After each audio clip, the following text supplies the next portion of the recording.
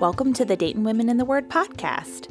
We have a heart for you, sister, and a God-sized vision that you become a mighty, awe-filled woman of God who knows, believes, and shares God's word in your areas of influence. And so we fervently pray Colossians 3:16 through 17 over you. Let the word of Christ dwell in you richly, teaching and admonishing one another in all wisdom, singing psalms and hymns and spiritual songs with thankfulness in your hearts to God. And whatever you do in word or deed, do everything in the name of the Lord Jesus, giving thanks to God the Father through him.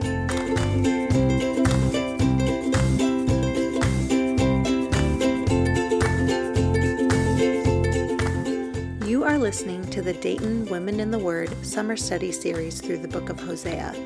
Over the next 8 weeks, our podcast episodes will consist of recordings of our content time each week during the study. Our prayer is that, as Hosea 6 says, that our listeners and those who are following along either live or from afar, that you will be inspired and encouraged to return to the Lord. Let us press on to know the Lord. His going out is sure as the dawn. He will come to us as the showers, as the spring rains that water the earth.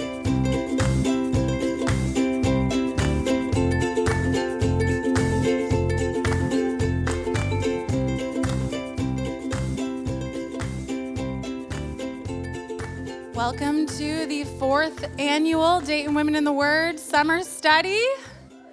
We are very excited to have you guys tonight. We're especially excited for all the new faces, those of you joining us for the first time. Can I get a show of hands? Who is new? Who's joining us for the first time? Whoa!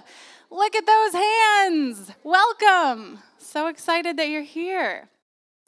If you are new to Dayton Women in the Word, I did want to take just a second to introduce you to what we are about. Our mission at Dayton Women in the Word is to purposefully present women, that's you, with the Word of God, giving you the encouragement to behold it, the tools to understand it, and the training to share it. So that is what we're all about. And here at Summer Study, we hope to be doing all of those things. So purposely presenting you with the Word of God in Hosea, encouraging you to behold the gift that God's Word is to us, giving you study tools to help you understand it, and equipping you to share it with others. So this is us rolling up our sleeves, getting our hands dirty, and digging into the Word with you. So this is us putting hands and feet to our mission. Our great hope for all of you, for each one of us, is that we all become mighty, awe-filled women of God who know, believe, and share God's Word. So that's what we're here for. Let's get to it. A note, last year, those of you who were here for the inaugural Monday night session, hands for those of you who were Monday nighters last year. Nighttime, night people. Ladies, night ladies. I'm going to stop before I say something not correct. You guys had the pleasure last year of sitting under our dear friend Jillian's teaching. This year, she is teaching the Wednesday morning session at Apex. But I want to encourage you guys to use her lectures as a resource. They're going to all be up on our website on the resource page. Her and I will be covering the same main topics. Obviously, we're going through the same passages of Scripture at the same time, but we're going to lean our focuses in different places. So her lecture is going to be a great resource for you guys, too. And if you miss her from last year, you'll be able to listen to her teaching again. Before we move into the good stuff, I just want to introduce myself a little bit. My name is Natalie Herr. I am a wife to my husband, Nick. I am a mom of 4 kids, 8 and under, and I am the team lead of Dayton Women in the Word. If you have studied with us before, you might remember me teaching Joshua and Daniel. Any Joshua or Daniel ladies in here? Hey, yes, in the back. Last summer, I spent teaching your kids, some of your kids maybe, in the Wednesday morning session, kicking off our kids program last year, which is up and running again this year. And I'm excited to be back together with you ladies. of the evening.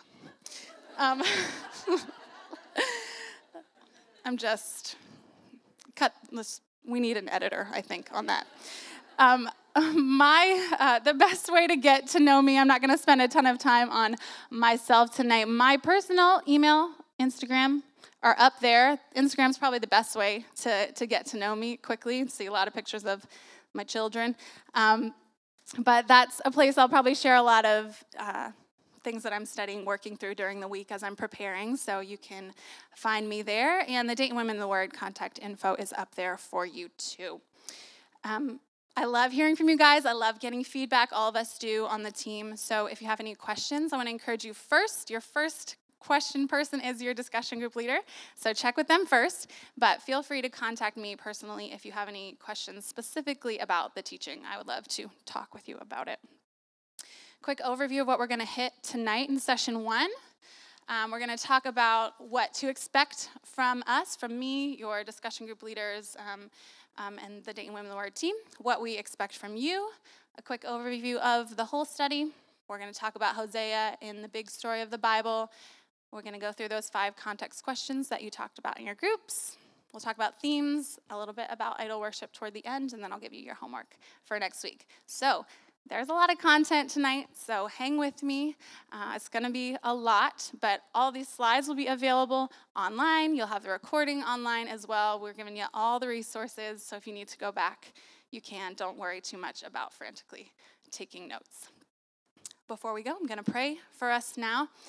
God, I'm so grateful to be in this room full of women who you have brought here through your pursuing love. God, you have gathered just the specific women who you want to learn from your word in Hosea here. And it's just a pleasure to be among them, among women who love you.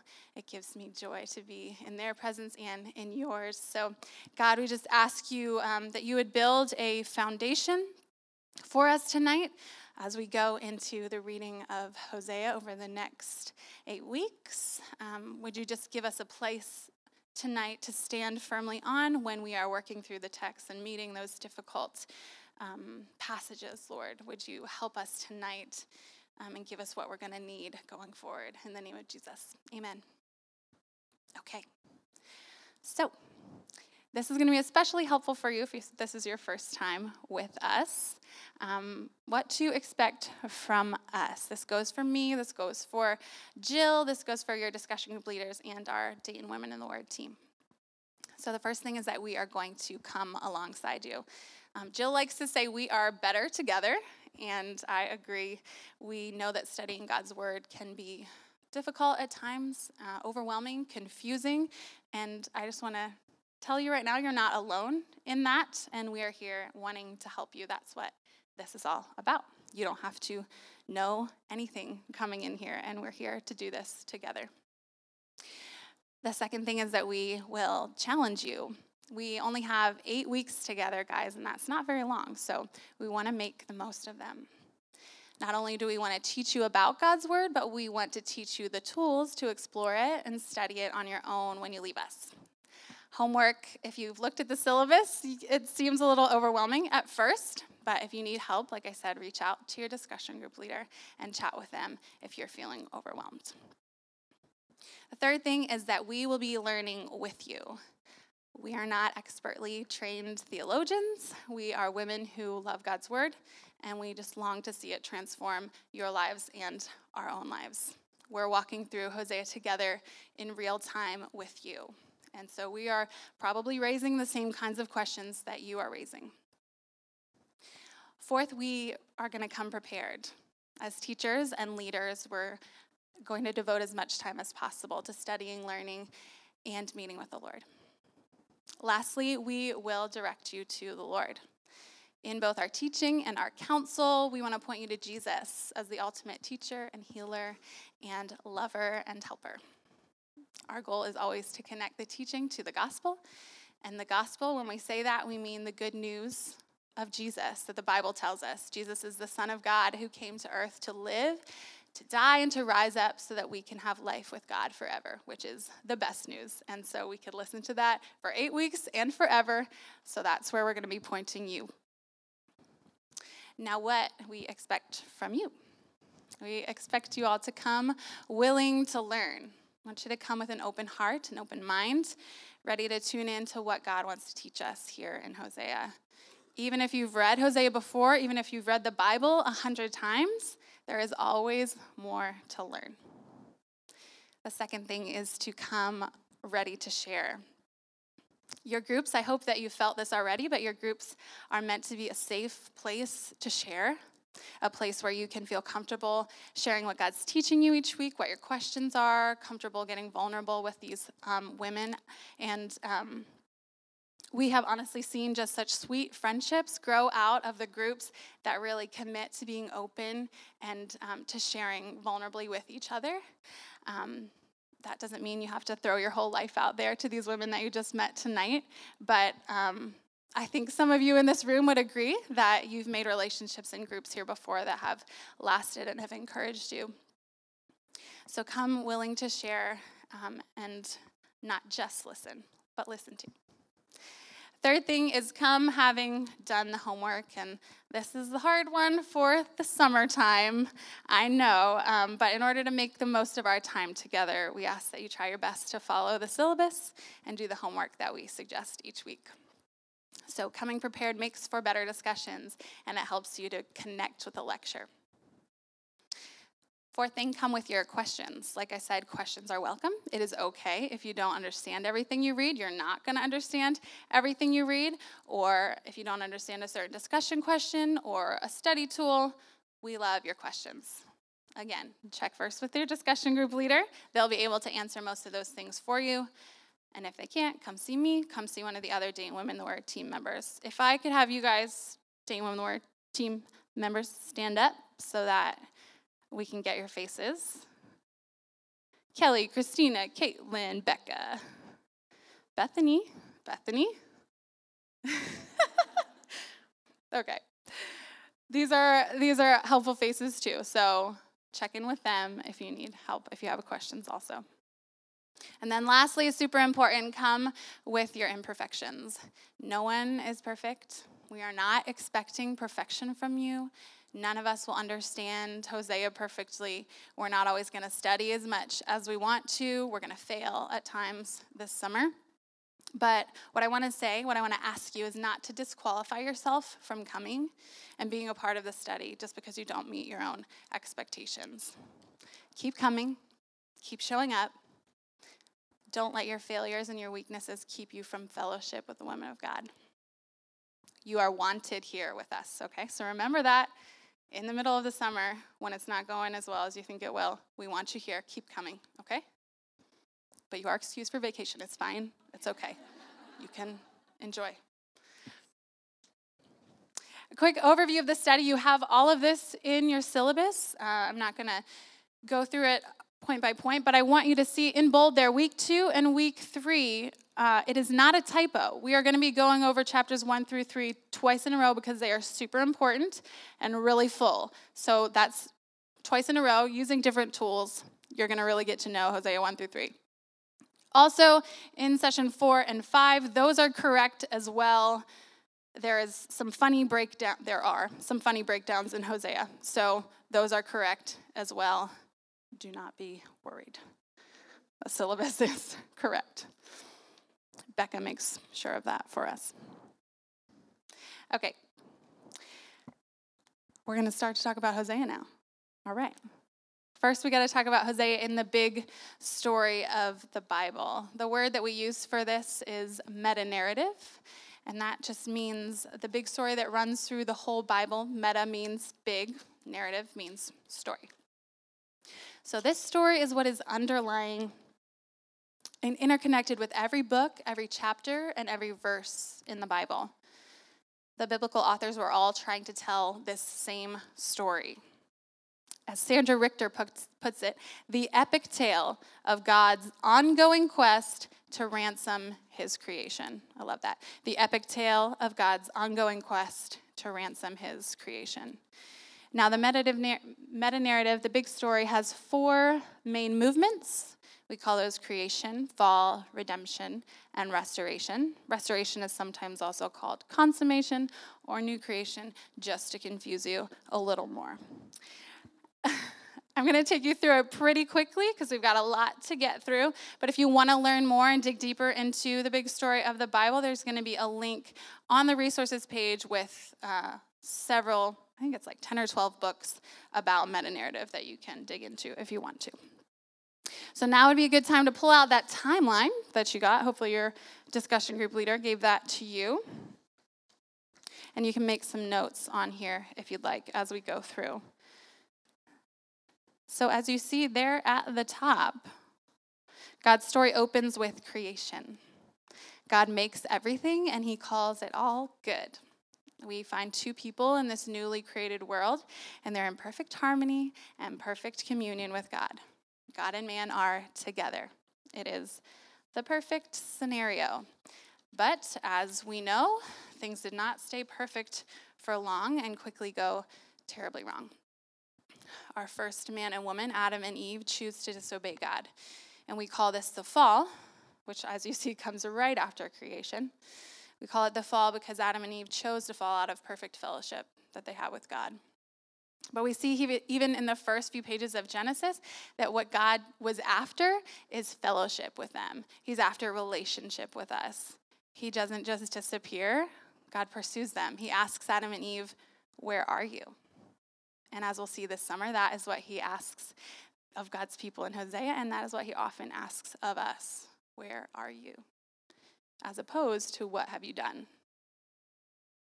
What follows the fall, then, is the biblical story of God's relentless pursuit to get his people back and restore them to that unbroken relationship that he had at creation. So as we work through the timeline down here, the promises of the patriarchs, the Exodus, the law, the conquest of the promised land, the time of the judges, kings, prophets, all of it can be understood through this lens. God's goal is to get us back, to restore us. But before we can get to restoration, we have to have redemption. We must be bought back by God for a price. So God sends his son Jesus to earth as a man, the second Adam. And Jesus is God's rescue plan. Jesus was born. He lived the perfect life that no one else had ever been capable of living. And he died a cruel death as a punishment for our sins. And that death was the cost that God paid to bring us back into relationship with him, to redeem us. And then Jesus' resurrection showed us that the sacrifice was accepted by God the Father. So now anyone who believes in the name of Jesus is brought back into relationship with God. Ephesians 2:13 says, "But now in Christ Jesus, you who were once far off have been brought near by the blood of Christ." Good news, amen? Yeah. And those of us in Christ, and that phrase "in Christ" means those of us who have turned to Jesus in repentance and chosen to follow him. Those of us in Christ now look forward to that final movement, restoration, when Jesus will return. God's going to judge the world, and those who are redeemed by him will join him in the new creation, the Eden 2.0, where God himself will dwell with his people and enjoy unhindered relationship with him for all eternity. Hosea is going to squarely fall into the fall category as it comes in the Old Testament after creation and before Jesus came. But it has themes, it's full of themes of redemption and restoration as well. So in your timeline handout here, take a look. We hit creation, fall. You'll see the patriarchs, Exodus, Judges, Kings, and then the divided kingdom, which we're going to talk about here in a minute. It's super important for us to understand for Hosea. And then you'll see the New Testament period, Jesus born, dies, resurrected, and then we end up with new creation with that arrow that isn't finished yet. There's no point there for new creation because we haven't made it there yet. So we've talked about, we've talked about where Hosea is in the meta-narrative, in the big story. But I also want to talk about where it falls in the canon or the order of Scripture. So if you have a copy of your Scriptures with you, you can flip to Hosea now. Hosea, you can see it there. It's not really, it's sort of in the second, third, I'm not good at math. The Bible is not laid out chronologically, guys. You're going to find Hosea in the Old Testament. It's after the historical books and after the first 4 prophets, which are called the major prophets. There are 16 total prophetic books in the Bible, and Hosea is the first of the 12 minor prophets. Now, minor prophets doesn't mean they're less important. It just means that the book is shorter. And a prophet is a man called by God to proclaim a specific message to his people at a specific time. It's important to know that these are not the regular teachers of God's word. Those were the priests, but they were proclaimers. They were announcers of something important for God's people to know that was outside of their usual teaching. Prophecy was also not exclusive to the Israelites. It was also common in the Canaanite religions. But we know that we can trust the biblical prophets because their prophecies line up with the blessings and curses that God originally laid out in his covenant.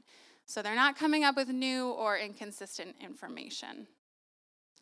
Hosea himself prepares the way for the other prophets. That's why Hosea is the first of the 12. It's the fullest theologically of the 12. It covers all the major prophetic themes, which are covenant, judgment, and hope. All of the prophets hit those 3. At the same time, Hosea is also the most problematic Old Testament text to translate and interpret. So we got you guys here first before we told you that little tidbit. That wasn't on the intro video. Sorry. There was a lost dialect, a lost language that Hosea was written in. And so it's been very difficult to translate over the years because translators don't understand exactly. They don't have any other references of that language to go off of. But the good thing is that the central themes are not affected. But if you're comparing translations, you're going to notice differences that change the meaning. And we're going to do our best to mine out the meaning as teachers. But we pray that the Lord would help us in that area. And we will have a little video to share with you guys about translating Scripture so you can help understand a little bit better what they're actually doing when they're translating it, and that'll help us to understand why Hosea's translations are so different from each other. But important thing, this does not mean that we cannot trust the Bible. We trust that God's original message to Hosea was inspired by his Spirit. We also trust that the Spirit of God has been at work overseeing all of the translations of his word over many thousands of years. We can trust him. So Hosea is full of themes of redemption, restoration. It's the first of the 12 minor prophets. We've given you kind of a zoom out picture of where Hosea falls. But I do want to give you a little short history lesson on the divided kingdom, if you will indulge me. History is not my strong point, so this is for you history buffs out there. I love you very much. This is for you. So as you can see on your timelines and on this map here, at this time in history, Israel is divided into 2 kingdoms, the northern kingdom and the southern kingdom. The northern one is the green one, says Israel. The lower southern kingdom is called Judah. It's the grayish one down there. So the division happened in 930 BC. This was after Solomon's son Rehoboam refused to relieve the heavy tax burden that was on the people. So these 10 northern tribes revolted and set up Jeroboam I as their king. So like I said, the northern kingdom is called Israel, and confusingly in Hosea it's also called Ephraim and Samaria. If you have the Hosea glossary, all of that is explained in there. That's on the resource page as well. And then the southern kingdom is called Judah. If you want to read more about how the kingdom divided, when the kingdom divided, you can read about it in 1 Kings 12. If you want to write that down, 1 Kings 12. So at this time, I'm going to leave us there. Hosea was not the only prophet in town. I mean, he was the only prophet in his town, but he was not the only prophet proclaiming to Israel or Judah at the time. There are several contemporary books in the Bible, which mean contemporary books just means that there was another prophet working at the same time in a different place. They were active and addressing similar issues. I thought I had a slide about that in here. Now there it is. Just back a little bit. Contemporary books there at the bottom. So Isaiah, Amos, and Jonah, and Micah. Isaiah was active in the southern kingdom. He was warning Judah that their sins were going to bring God's judgment through Assyrian rule. We're going to learn a lot about Assyria this summer. But he also proclaimed God was going to bring them back from exile. A theme with most of our prophets is that they're giving judgment, but also hope, like I said earlier, covenant, judgment, and hope. Amos was in the northern kingdom. He spoke against idolatry, extravagance, and corruption in Israel, just like Hosea did. But he reminded the people that God would remember the covenant and keep a remnant. Jonah was in the northern kingdom as well, but he was a little different. He was called to preach to the Ninevites, not to the Israelites. And Nineveh was the capital of Assyria, so they were the enemies of Israel. So that's happening at the same time too. And then Micah preached to both the northern and southern kingdoms, and he was speaking out against the wealthy who were oppressing the poor. And all of these books kind of alternate between messages of warning and messages of hope. And Micah, as we know from Christmas time, that Micah proclaims a deliverer will come, especially a deliverer from Bethlehem. So these are the guys that are also sent by God the same time period to preach God's word. So if you are interested in finding out more cultural and historical background, kind of context, those are places to go. We're going to find a lot of cross-references to those books as we go through Hosea because there are a lot of common themes. Last thing before we go through the context questions, and this is important for you guys who are just joining us, maybe for the first time. Some of you might be reading the Old Testament for the very first time, or maybe you've never read the prophets. Or maybe that portion of your Bible is just not opened up too much, and that's okay. The Old Testament has a reputation of being really difficult to read and not applicable to our lives, and shows a God of judgment and not a God of love. And it's okay if we have heard those things and believed those things before, but we all come to the Word with a little bit of baggage, and so I'm not expecting that we're all on the same page on that tonight. But I am confident that God's word is going to show us that while, yes, the Old Testament is difficult to read, as we will come up against in Hosea, it's also worth reading. It's certainly worth our time.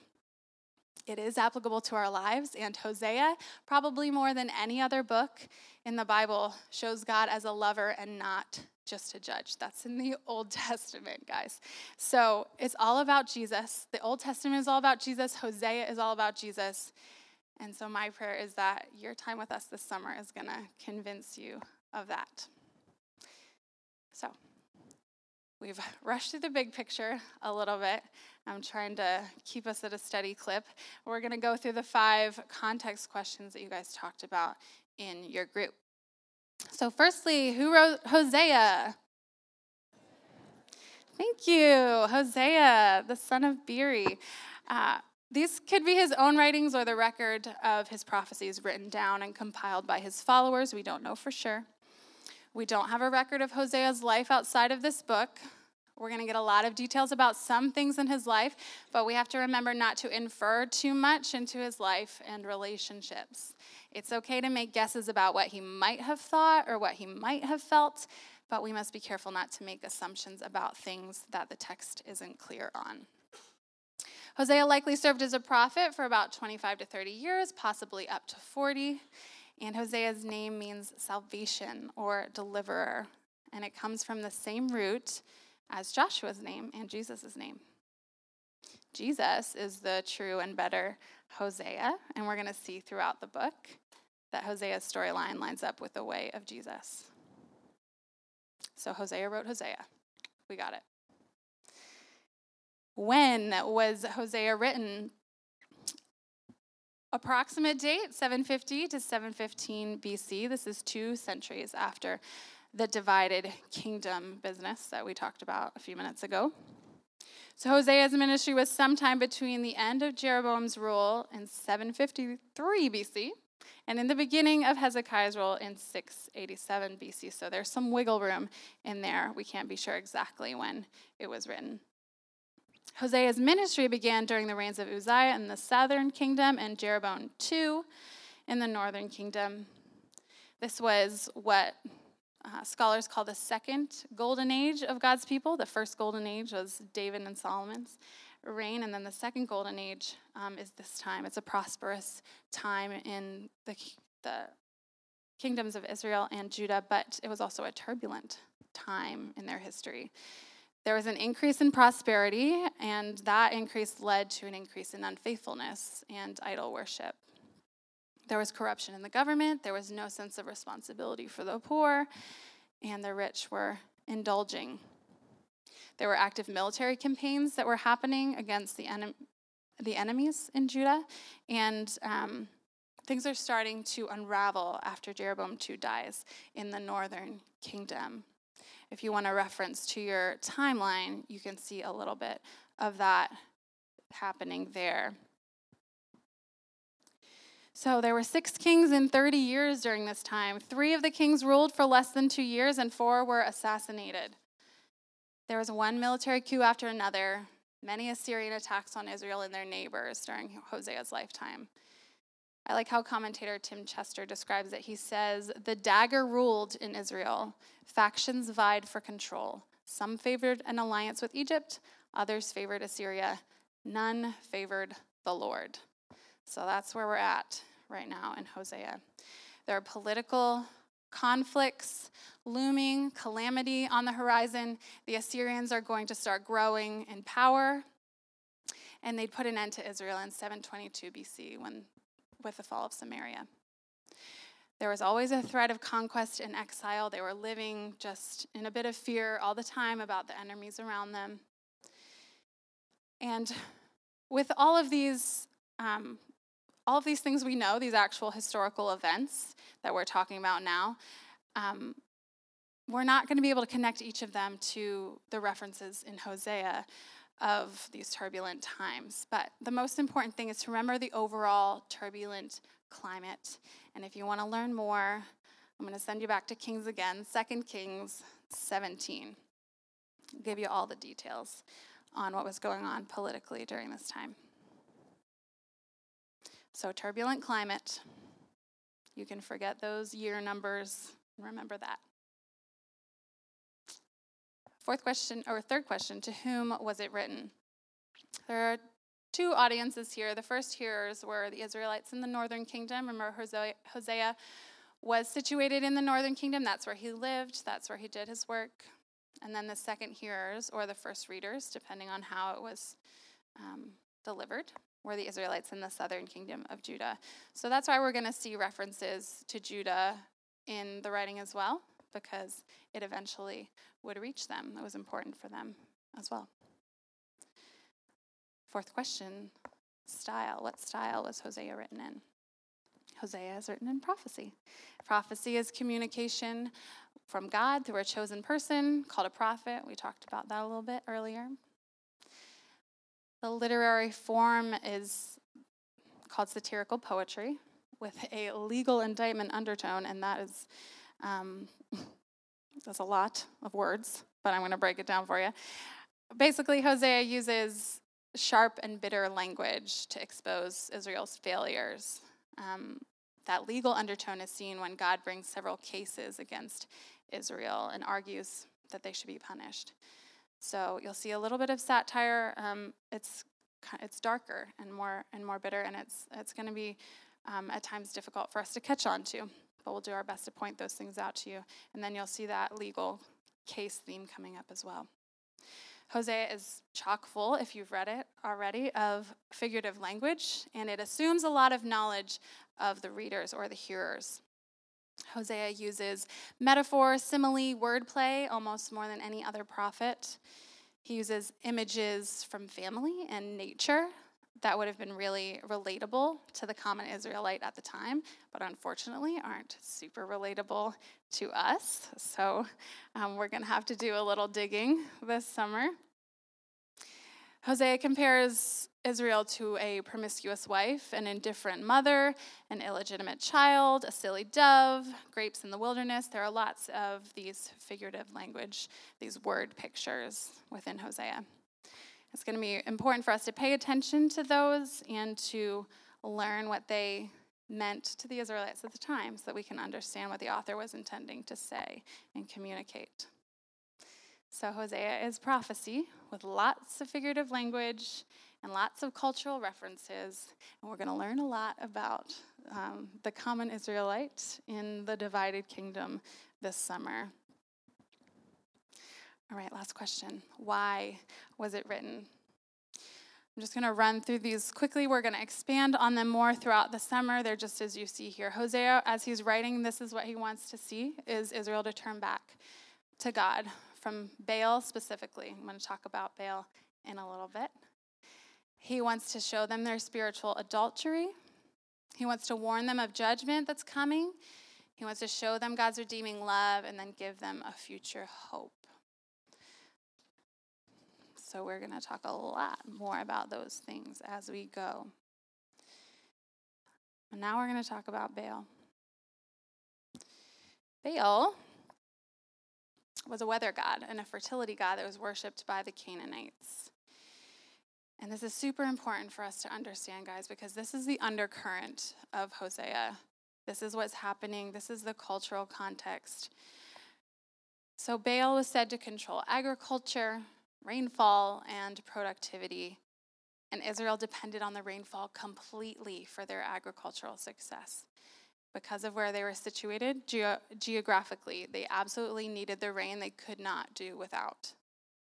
The name Baal means Lord or Master, and the Canaanite people believed he was in control over not just nature, but people as well. He was worshipped at various shrines. You'll see the names like Baal Peor or Baal Gad in Hosea. There are other names in the Bible as well that refer to specific places of worship. And the activities that were connected with this Baal worship were drunkenness, bestiality, human sacrifice, and especially sacrifice of children, mutilations, incest, ritual prostitution. And that last one is super relevant for Hosea. What I mean by ritual prostitution is this, that worshipers would go to a shrine for Baal. They would offer their sex act with a prostitute at that shrine, and their act of fertility was meant to convince Baal, this fertility god, to produce the rain that they wanted for fertile ground. So this is why children were offered as a sacrifice to Baal, because they are the literal symbol of human fertility. So if you're like me, you might be wondering, how did Israel get here to this place? Why are they messing around with Baal worship? And I'm going to read to you from Psalm 106, which basically gives us a total rundown on exactly why they are where they are. Now, in this passage, when it says they, it's talking about the Israelites. When it says the peoples or the nations, it's talking about the Canaanites. I'm going to start in verse 34 of Psalm 106, if you want to jump there with me.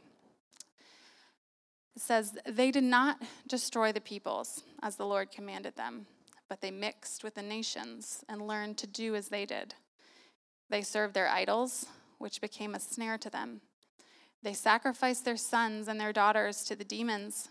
They poured out innocent blood, the blood of their sons and daughters, whom they sacrificed to the idols of Canaan.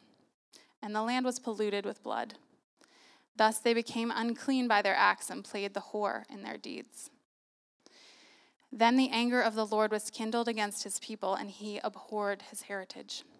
He gave them into the hand of the nations, so that those who hated them ruled over them. Their enemies oppressed them, and they were brought into subjection under their power. Many times he delivered them, but they were rebellious in their purposes and were brought low through their iniquity.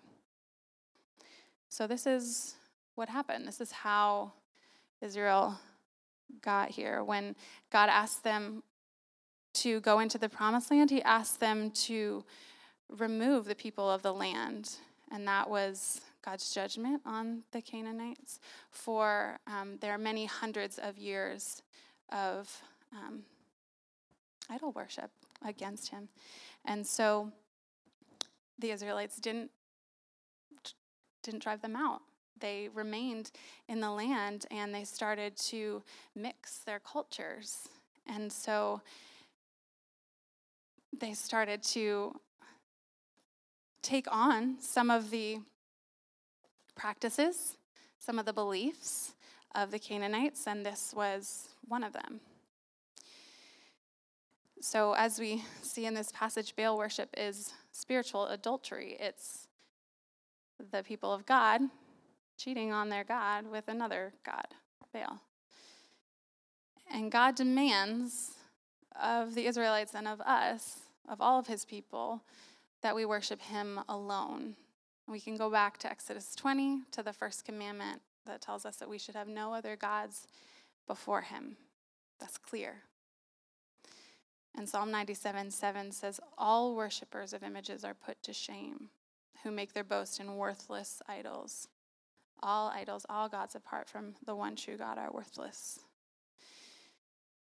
So Israel hadn't completely abandoned the one true God, Yahweh. That's his name. But they had divided loyalties between Yahweh and Baal. So God is Israel's lawful husband, and I say lawful because of the covenant. And the covenant is the promises that God and his people made to each other. So God, Israel's husband, couldn't tolerate their affairs with other gods, with other lovers. And all of this grieves God, but it doesn't surprise him. If we go back to Deuteronomy in chapter 31, God tells Moses before he dies that the people are going to break the covenant and they're going to turn to idols.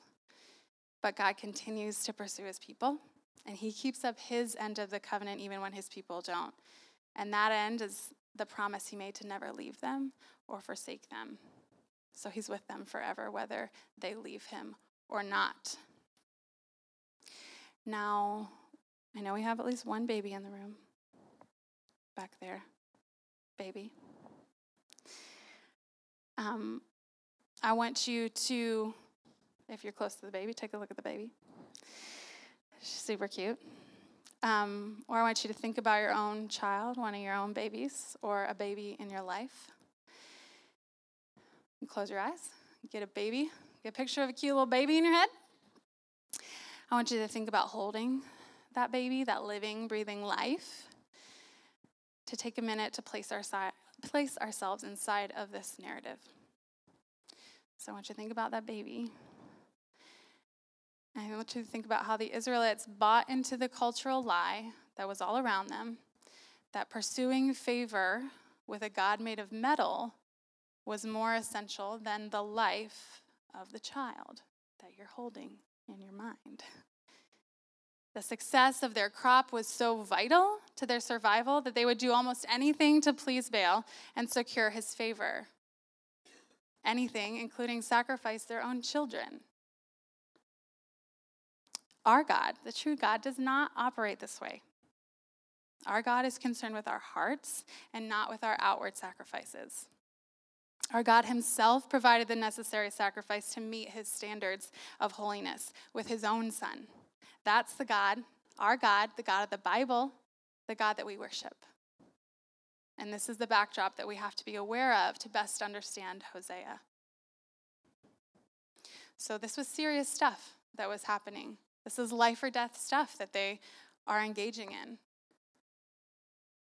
We talk about idol worship in our times, and usually we're just talking about something in our lives that we love or pay attention to or crave more than God, and that is an idol, that is true.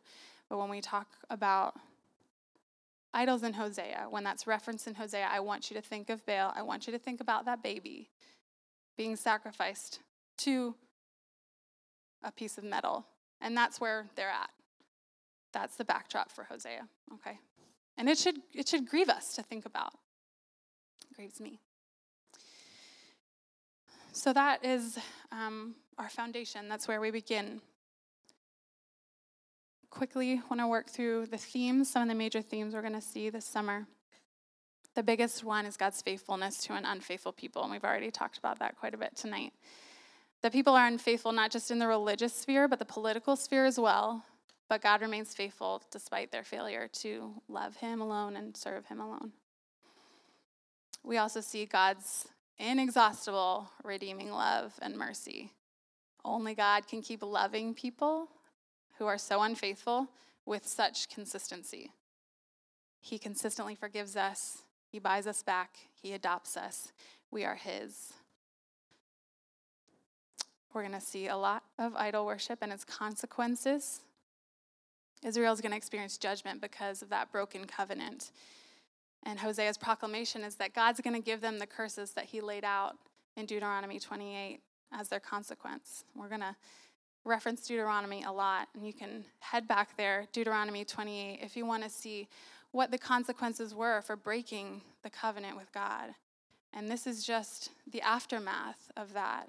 This isn't new stuff, like I said before. They're all the prophets are referring back to what God had already said. A fourth theme is hope for healing and for restoration through repentance. So there's a huge theme of turning and returning in Hosea. The people of God have always been his. They are the people of God, and he wants them back. He wants them to come back to their first love. We're also going to see that difficult seasons like wilderness and exile often come before that restoration and the ultimate healing. I'm thinking of Hosea 6:1, which says that he's broken us so that he might heal us. We're going to see the breaking usually comes before the healing. And then lastly, the personal nature of God. God's going to speak in the first person almost 100 times in Hosea. Hosea's focus is on this personal relationship with God and his people, and he primarily communicates that through the marriage relationship and through the parent-child relationship. And these are super intimate metaphors, the closest relationships that we can have in our earthly lives. We're also going to see some of God's emotion toward us, which shows us his personal nature, and how God cares about us personally and longs for a relationship with us while he maintains his divine character. He doesn't become like we are in the way that we express our emotions. His emotions are perfect, but he is personal. He is a person, but he's also sovereign and in control. There are certainly lots more themes that we're going to hit, and they're going to come up when we read, but these are some of the big ones. Now, as we close, before we get to homework, look at that, 5 minutes left. We did it, guys. Thanks for hanging with me. Before we talk about homework, I want to take a minute for a little heart-to-heart as we're starting together. And I just want to encourage a spirit of expectation here in this place. The team has been praying for you guys, each one of you in these seats tonight, since October. God gave us Hosea as our book for the summer all the way back in October. And so we're super expectant about what he's going to do here. He's been providing for each of you for this study for months. And it has all come together because you're all here. He's shown his pursuit of each one of you by bringing you here and by drawing you into reading the book of Hosea. He's gathered in this room right now women who are hurting, who are broken, who are struck down and tired and adulterous and going after other loves. That's us. That's us in the room. That's me and you. And he brought us here specifically because we need the message of Hosea. We need it. We need him. And so I believe he's going to do a great work of restoration and healing this summer. I really do. So consider this your invitation to come along. In that, Hosea himself, he calls us to come and return to the Lord, to bring our brokenness to God and to allow him to heal us, to bring our unbelief to God and allow him to fill us up with what's true, and to bring our unfaithfulness to him and allow him to show himself faithful to us. So we need this, ladies. All of us in this room need this message of Hosea. So again, I want to say, come along with us. Don't quit. Keep coming. He has something good for you here this summer. Okay? Yeah? Okay. All right. Oh, I did have one other tiny thing before homework. Okay. I think you're going to hear a lot about Tim Chester. I love this guy's commentary. He's my favorite commentator. In his intro, he talks about what we can expect from reading Hosea. What can we expect Hosea to do in us? He says we can expect to stir passion in us, and a passion and a jealousy for God. That's that singular affection for him that he has for us. Hosea will stir up in us a commitment to him and his church, a heartbreak over sin like God has, an enthusiasm to serve, and a love for the lost, because as God comes after us and we can be sent out and go, we can expect it to expose our unfaithfulness and our fickle love. We all have areas of unbelief to be exposed, so we can expect that to happen. We can expect Hosea to make us uncomfortable as God pursues us, as he rebukes us, maybe even wounds us. This may hurt a little bit before it feels better. But we can expect Hosea to show God as winsome and alluring and tender and reviving, the perfect husband. He is who he says he is, and I believe we're going to get to know him in a deeper and fuller way than we ever have before. And if you don't believe that yet, I'm believing that for you. All right. Homework, for real. We're talking about it. All right. First thing, you're going to see this every week, is to pray. This is so important. Don't miss this. We need the spirit of understanding to help us. I have a short prayer written in my binder that I keep that I'm going to pray over all of us in a minute. I'll end with that. And I encourage you to do the same. Write a short little prayer, just a sentence or two, that if that would be helpful to you, to remind you to pray before, during, and after you read. Pray anytime. Pray all the time. Stop when it's confusing. Pray. God is with you. He is in you, and he will help you. The second thing is to read or listen to Hosea 1-3. That's our chunk for next session several times. Some of you may have read through the whole book of Hosea once or more than that, and that is awesome. We want you to zoom in to chapters 1-3 this week. So if you want to, I know sometimes when we say read it several times or do it repetitively, that feels like, oh, that's a lot.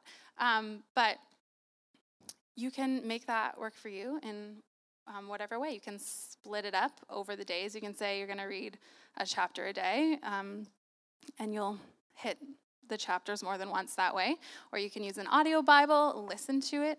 The repetition, we stress the repetition because it helps us to pick up the themes and see new details. It helps us just to hear the word of God over and over and get it in there. So you can take several to mean what you want it to mean. Talk to Jesus about what that looks like for you. The tool that we're going to work on this week, we call it annotation. It means taking notes. So if you've printed out your Hosea printout, which you can find online, that's a great place to take notes. You don't have to, but we offer that for you guys to be able to take notes on. If you are not familiar with annotation or taking notes on the Bible and you're not sure what to take notes about, some things to look for, and these are all on our website under study tools. They're all on your study tools handout. I'm just repeating stuff that's already there for you guys, but I want to remind you. You can look for repeated words, phrases, ideas, attributes of God, promises of God, several points in a row, things that you don't understand or questions that you have. transition words. You can use arrows to connect things. You can look up definitions or make a note that you want to look up a definition of words you don't know. There's lots of things you can take notes on, and everybody's notes look different, so don't be tempted to look at your neighbor's notes and feel guilty that yours don't look the same. This week, hopefully, Jill and I will get to do a teacher talk, and we'll show you how our notes look different. And if you want to, you can share pictures of your notes in the Facebook group or on social media. Tag us and show us what your notes look like. It's super encouraging to see what other women are doing and to feel like you can get a sense of what is happening with other ladies and encourage you to take your own. Specifically, if you're looking for just one thing to look at, if you want to break it way down and just look for one thing, I would say look for God's I will statements. I said earlier that God shows himself personal, and he uses I statements a lot. So look for those I will statements, and that's one thing that you can take note of if you want to just focus there.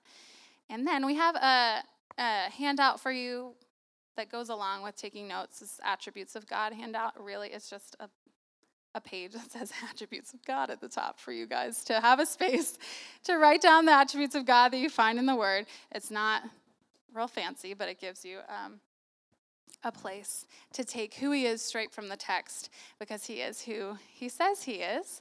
So it's awesome to see all of that in one place. So you can begin using that if you want to, but you don't have to. There is freedom, my friends. The session 2 discussion questions are there for you. You can look over them. You can answer them in writing, whatever would help to prepare you for discussion. That's the main thing that we want to do. Last year, we didn't give you the discussion questions ahead of time, and a lot of you said that you'd like to have them. And so this year, we have them for you, so you can take advantage of that. They're all in one file. And so you can print them all at once and then just pull them out for each session. And then we have one more handout called the response questions handout that you can do if you want. But personally, I would say save for next week, since we are doing 2 weeks in a row of the same section. And the response questions handout just goes over 3 questions that we like to ask as we're reading. And you can ask those at any time. You can do them chapter by chapter. You can wait until the end of the whole book to do it. It's up to you. But basically, it goes like this. The first question is, what does it say? And that is comprehension. The second is, what does it mean? And that's interpretation. And then the third is, how does it change me? And that's application. So our discussion questions are built around these 3 things. So when you do the discussion questions, if you work through them, you'll be hitting these things. But if you'd like to ask yourself those questions and fill out the response questions handout, you can. And especially if you've studied with us before, you're familiar with that and you know about those 3 questions, and so that may be more helpful for you. I also want to encourage you guys who are coming back, returning, that if you want to, you can go off syllabus. You can use tools that you like at different times. You don't have to save things for later on in the summer. You can use them to the full now if you're familiar with them. But we purposefully just have you focus on one each week, especially if you're new to study and you've never done it before. So that's why we do one at a time. Okay, so I will say for the millionth time, everything is on the resource page on the website. That's daytonwomenintheWord.com/Hosea-resources. And I should have put that on there. That would have been helpful. If you go to daytonwomenintheWord.com/Hosea, you'll find it. If you go to the main page, you'll find it. It is there. We've made it as easy as we can. And if you can't find it, tell me, and I will make it easier. I will find a way to make like the giant pop-up that says, resources here. I think there is a pop-up. I think we've done a pop-up. It's there. Okay, so look out this week for a teacher talk if you're not part of the Dayton Women in the Word Facebook group. You can join that. You can just search Dayton Women in the Word private group and find us there. Follow us on Instagram. We do a lot of Instagram stories about what we are learning, so there's going to be a lot of Hosea stuff there. If you haven't yet, we have a glossary for Hosea that defines all of these terms, names, places that you're going to find in Hosea, and that will help you get some context on specific terms. So I recommend printing that out. The Hosea Spotify playlist, you guys, is awesome. If you heard the music coming when you were coming in, that's the Spotify playlist that we have specifically for Hosea. We have picked out songs that are hitting on all the Hosea themes, and man, it just is going to give you so much life. So if you don't have Spotify, we'll find another way to share it with you. We'll screenshot the list or something so you can see it. And then if you have kids, I know you guys are here Monday night. We don't have childcare here, but I assume some of you do have children. If you want to check out the kids' lessons that we have for Wednesday morning, all of that's going to be available on the resources page for you too. So if you want to study together as a family, you can grab those. They're separated by age group from infant to 12. And so you can go through those at home with your kids. There's activities. It's just a short lesson. So you can find those there if you want to invite your kids to study with you. And you'll find Kelly's cool song for scripture memory for Hosea 6:1, which I just want her to come up and do here, but I won't make her. We'll do it after. Okay. And then lastly, I know you guys, we don't have childcare here. We don't have a kids program on Monday nights, but that is our big expense for the summer study. So I'm not going to say this too many times, but I just want to let you know that Caitlin in the back with our baby, Caitlin has donation envelopes if you feel led to donate at all during the summer. This is our biggest expense of the year to put on the study. So if you feel led to do that, Caitlin is the one to get in touch with. And that'll be available every week. And it's tax deductible. Yes. And if you're listening on the podcast or on the website, you can just click right over to dayandwomentheword.com/donate, maybe. That could be wrong, but that's my best guess what we would have called it. Okay.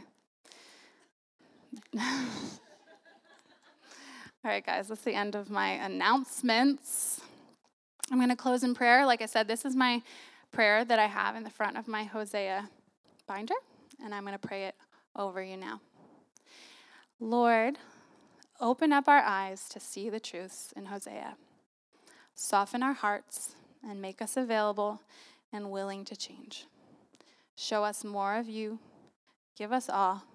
Meet us in the text and show us Jesus there. Amen. All right, ladies. Session 1. We did it.